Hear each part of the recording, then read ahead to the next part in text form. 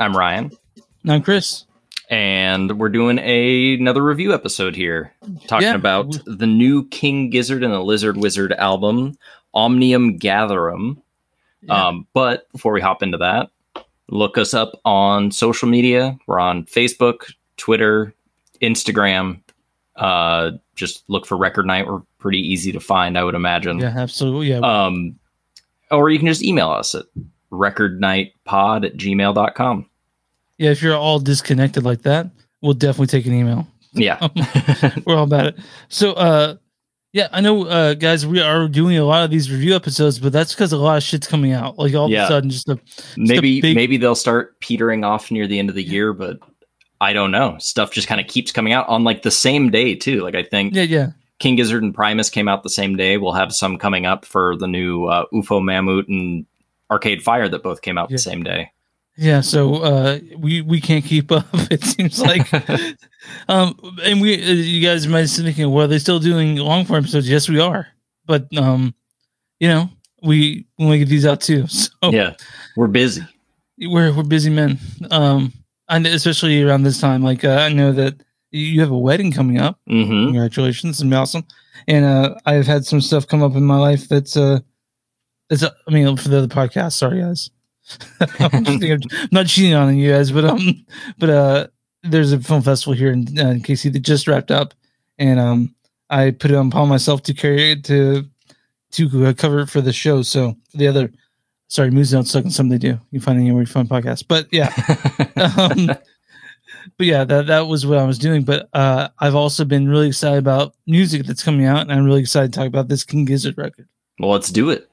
All right. For people who don't know who King Gizzard are, who are they? They're kind of like a newer psychedelic, high concept, progressive rock band thing. Like they're hyper prolific. They are a band. They are a band. I mean, psychedelic rock, garage rock, progressive rock, metal, jazz. Like they kind of do everything. Eastern microtonal music. Mm-hmm. This newest one is 16 tracks. It's hour and a half long. Yeah, it's a monster. It is a monster, and it's not one of their concept albums. It's more of it has the feel of like a B-side and rarities album. So what I know the title means in Latin means like I think like a little bit of everything. Something like something like that, or like gathering everything. I think I've seen some people say it's like a collection of miscellaneous things. Well, okay, we'll talk about that when we. Well, I can talk about it now, right? Well, yeah, we don't need to wait to get into it. It's a review episode. Yeah. So this record, the first track on it is 20 minutes long, or 18 minutes long. Sorry, 18 minutes. 18 minutes and a half long. And it's a fucking killer song. I love that song. I think it's my favorite track on the album. Oh yeah, Dripping Tap is what that one's called. Yeah. So it also, it's so interesting that track as well, because it falls in a different. It travels through genres, right? So like you get this sort of soulful, almost like 70s, like Motown sounding chorus that it comes out throughout the song. Yeah, they also add like vinyl crackle to it. Oh, that's why they make it sound old. Yeah. And there's also like just like garage parts to it. There's funky parts to it. That song itself is a monster. Like I would have been like, if they would have released that like just by itself, fucking A, that would have a killer EP. I'm gonna go out on a limb and say they probably should have done that. Because they start the album real, like I like the rest of this album, but Dripping Tap is so like in its own league over the rest of this album that it's like so they maybe should have just done this as like a single and then released the rest of the album. It also would have cut the time down to closer to an hour. Yeah, to something more manageable. Because now in 20 minutes, when you're like, oh, we're talking to King Gizzard, I'm like, okay, I'll look at it. It's probably 40 minutes, like Confess the Rat's Nest. And no, I'm like fucking hour and 20. Like I listened to this 3 times today. So like, I was like, oh, most of my workday is done now. Yeah, exactly. And it's hard, especially like, I feel like multiple times when I'm listening to this, like I kind of run out of steam like every 3 or 4 tracks. especially when you're opening with this, like across 16 tracks, it's like every 4 tracks, I'm kind of like, you know what? I'm gonna listen to something else for a little bit, or I run out of time. Yeah, because I don't think I do know that the most of our albums are concept records are loosely based around a concept, and I guess there is no concept here. And there are a few songs like for example, they like I said, they traverse through all sorts. There's like easy listening, like this easy listening tracks, which Presumptuous is one of the ones that I found I really liked. And there's 2 tracks, Predator X and I forget the Gaia. They're just metal tracks, like straight up shredding. Like yeah, and one thing that is kind of neat about this album is when they've done these kind of like collection albums, like Gumboot Soup, it was like a B-sides album. Like it's cut tracks from in 2017, I think it was. They released 5 albums in a year. Yeah. And it was the 5th album of that year that it was basically made up of all the cut tracks from the other 4. And you could kind of tell which was which. So this one doesn't have that because it doesn't have any like albums tied to it, but it still has that. So what B-side feel? What I feel like is that they probably had all these tracks that they either recorded or didn't, obviously, but also they like. So for example, what Sufjan Stevens, this is weird. Wait, but Sufjan Stevens did a record called The Avalanche, which are outtakes, rarities, or alternate versions of stuff that he didn't use on Illinois. But what he did is he took these outtakes and he added on to them. He added flourishes. He basically redid these tracks that were outtakes and made them real songs. Like made them like fully fleshed out. That's what this sounds. And that's like. That's what this sounds like. I know for sure that Dripping Tap was a like practice room, just like jam they'd been doing since 2018. Yeah, they finally perfected it because it's fucking crazy good. Right. But yeah, so it goes through kind of like different genres. You can get little flavors of different points throughout their career. You've got some new stuff on here. Like they do 2 rap tracks. Which, I meant to mention that. Like when I said they go through the gamut of fucking every single genre. Yeah, they add rap to their repertoire for the first time, I think. Yeah, and they're very like Beastie Boys kind of rap. Like, they're definitely Run DMC, like from the 90s, like sort of like yeah, and but with their own King Gizzard spin on it. One of them's about the Grim Reaper, and the other one's about like a sorceress. Yeah, King Giz, they have their own universe, and it's a place I want to visit. Right. Now I was. Again, I was thinking about it because they released the record back in March too, right? It sort of. They did. It was. They were doing like a big like live show that they were calling Timeland, and the album they released was like what they would play between tracks. Like it was like intermission music, basically. Okay. That they had done, but it wasn't really like an album. It's like ambient between song music. So, according to Wikipedia, and it's cited, King Gizzard called the 21st in hardworking musicians, the 21st, which means that they've done 113 shows in a year, like average, like every year, which is insane amount of shows to play. I don't know where the fuck they find that one write all these songs and then record them, like to do some multiple albums a year. It's not bad. It just blows my mind. Oh yeah, happened. Yeah. Which it always kind of has me on edge with them because it's like I feel like with the speed that they're releasing stuff, they're probably recording everything they write. Yeah. And I'm worried at some point that well is going to run dry. Yeah. And it's going to stop being as good. But with stuff like Butterfly 3000, which was like their previous like big full length thing.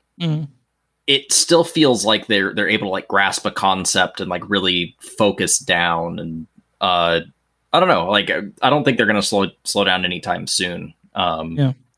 But so with this being like a collection of songs, it felt like a live set to me. Like about like halfway through, I was like, I kind of feel like I'm watching a concert. Like a lot of the songs kind of connected with each other. There was like kind of like the fun atmosphere throughout it. It almost feels like a live album, even though it's not. It's weird. So with it being songs that they cut and they did sequence it perfectly, so I didn't feel like. I mean, with this record, there's so many things that they travel through that it seems like they cluster. Like I don't want to call it easy listening because that's making it sound like it's not good. Because even it's more laid back. Yeah, the laid back tracks started with the laid back tracks. Even the rap track is in there, or hip hop inspired track is in there.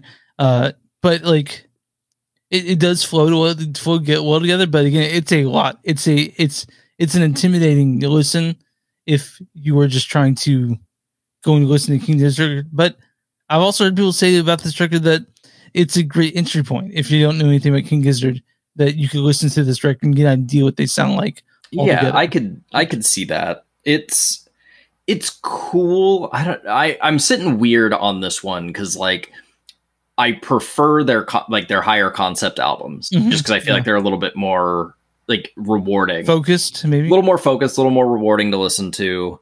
Well, and like this is fun, but then I feel like the standout tracks are better than the tracks that like don't. Obviously, they're better than tracks that don't stand out. But yeah. I really like, let me see, 1, 2, 3, 4, 5. I really like 6 tracks on here.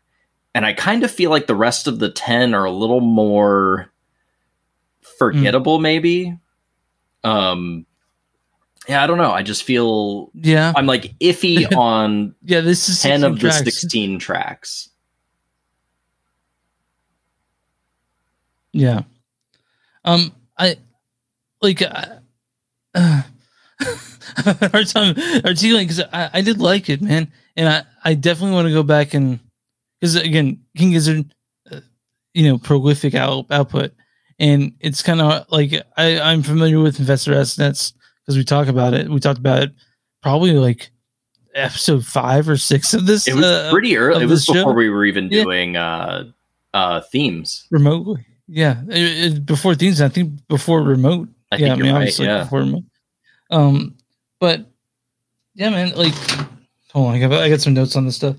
I like Predator X and which you mentioned for those metal tracks, which like when it comes to Predator X and those metal tracks, like the vocals just changed immediately, like from what you normally hear to like this growl, and I don't want to say James Hetfield, but that's the best way I can put it. Like they did kind of sound like Metallica tracks, like older Metallica things. Oh yeah, the thrash stuff they did. Not the pop metal they did for the Black Album. Man, I get hate for that big time for shitting on the Black Album. It's a beloved album. I haven't listened to it in a long time. I used to really like it. I was like 10 years old when I listened to it. I didn't have taste back then. Isn't it weird the stuff you liked when you're 10? Mm-hmm. Like The Big Green's the best movie ever. Hey, it is. Yeah. But yeah, so there is a lot of like good stuff on this album. I think it has some of like their best album art. Like I really like the art. It doesn't match the album super well, but I like the art. And then those 6 tracks I was talking about, I like Dripping Tap. Yeah. I like Grim Reaper, which is the second rap song on here. I like Magenta Mountain because it sounds like a Butterfly 3000 track. Once Presumptuous like gets going, it's really good. Yeah. Predator X I think is the better of the metal tracks. 100%. Yeah. And then Red Smoke I really liked. I thought it was super catchy. It did have. Do you remember that Everclear song "What It's Like"? In your middle, I know what it's like. Okay, yeah. Well, the early 2000s. That's Everlast, by the way. I thought it was Everclear. No, it's Everlast. Everlast, whatever. It's Sing the Blues, I think it's what it's called. Yeah, but you know what I'm talking about. But I know how to play that song guitar. Yeah, so Moments of Red Smoke when he's singing, it has like the same like kind of like chord progression in there that I was like, this sounds like that fucking song. I want to mention one of the songs in here that I gotta look it up really quick. Hold on 1 second. But there's one song in here that I can't divorce my mind from the thought of Malcolm McDowell, because they're telling me Rupert Murdoch in this song. Oh, Evilest Man. Yeah. And so in Bombshell, Rupert Murdoch makes an appearance, but it's played by Malcolm McDowell. Mm-hmm. And so I can't like divorce my thoughts from this record now with Malcolm McDowell in that movie. But yeah, other than that, like, yeah, I like this. This collection of songs. Mm-hmm. I think it's a good album that sits in. It's probably the best of the like collection of songs albums. So like in your Gumboot Soups, I think Oddments kind of feels like this a little bit, or like even to a certain extent, Fishing for Fishies. I think it's the best of those, but still kind of like not in my favorites. Like I think it's a fun listen, but yeah, certainly not my fave. Do you think they tried to make this like, hey, this is a new record, not a collection of songs? Do you think it was marketed that way? Or do you think they're like, well, we redid these songs, we added stuff, we finalized things, this is a new record? What do you think it was for them? I don't know. I think either way, I'd still feel the same way. Yeah. Like, I mean, since they decided to record a song that they'd been playing since 2018. The Dripping Tap, yeah. I have to imagine it's got some sort of, in their head, they're like, let's start using some of these songs in like a more collection thing and less of like a new album thing. But I don't know. I don't know their creative process enough to confidently answer that. Did you did you get this on vinyl? No, not yet. I probably will. Like, I think this will be one of the ones I get. I'm trying to figure out. Like, I feel like they should have their own vinyl like plan because they do. They're one of their drummers. Their former drummer of the two, is the dude for Flightless Records who puts out their albums. At least most of them. Okay, well that makes sense. Yeah, but yeah, that was our review of King Gizzard's Omnium Gatherum. I recommend it. I think thinking it's a good starting place is smart. This might be a good place to go to kind of get an idea of what you're going to get into if you want to dive deeper. Yeah, I would. Yeah, definitely recommend it too. Like, I'm definitely going to listen to Dripping Tap again. Mm-hmm. If I never listen to any other King Gizzard, I'm going to visit that song again because it's such a killer song. But I do find myself going back and so for people who maybe don't want to listen to this, what's another good King Gizzard to start at? As the aficionado, Nonagon Infinity, I think, is the absolute best starting place. Okay, cool. Because it does kind of have that collection of songs feel, where you get, a bunch of different genres in there. But the concept is that it's like an infinite album. Like you listen to it on repeat. So all the songs like lead into each other and they'll reference each other. So first song or the last song leads into the first track again. So it's like forever on repeat. One more question. Yeah. About it. So my wife's working from home tomorrow. Mm-hmm. Which record should I put on that she could tolerate the most, you think? I think that one's pretty tolerable. Okay, cool. All right, I really don't feel like King Gizzard is so out there that people around you are going to be like, what is this? But they are I would say they're the vanguard right now of psychedelic rock. I would say that. Yeah, but psychedelic rock's not nearly as weird as it used to be in the 60s. That's true. Okay. All right.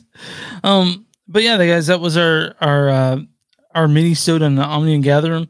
You can pick up the record store. You can listen to it on whatever platform you listen to music on. Mm-hmm. I don't know, there's a cassette reason, there might be. But you can potentially even go see them live. I believe they're currently on tour. Yeah, I went looking for where they're playing and they're nowhere near. Yeah. but hey, I would like to travel. Sure, let's do it. But all right, guys, thanks for listening. And I don't really. Do we even want to do an outro like this? Yeah. All right. Bye. Bye, guys. Well, thanks for listening. We'll see you guys next time.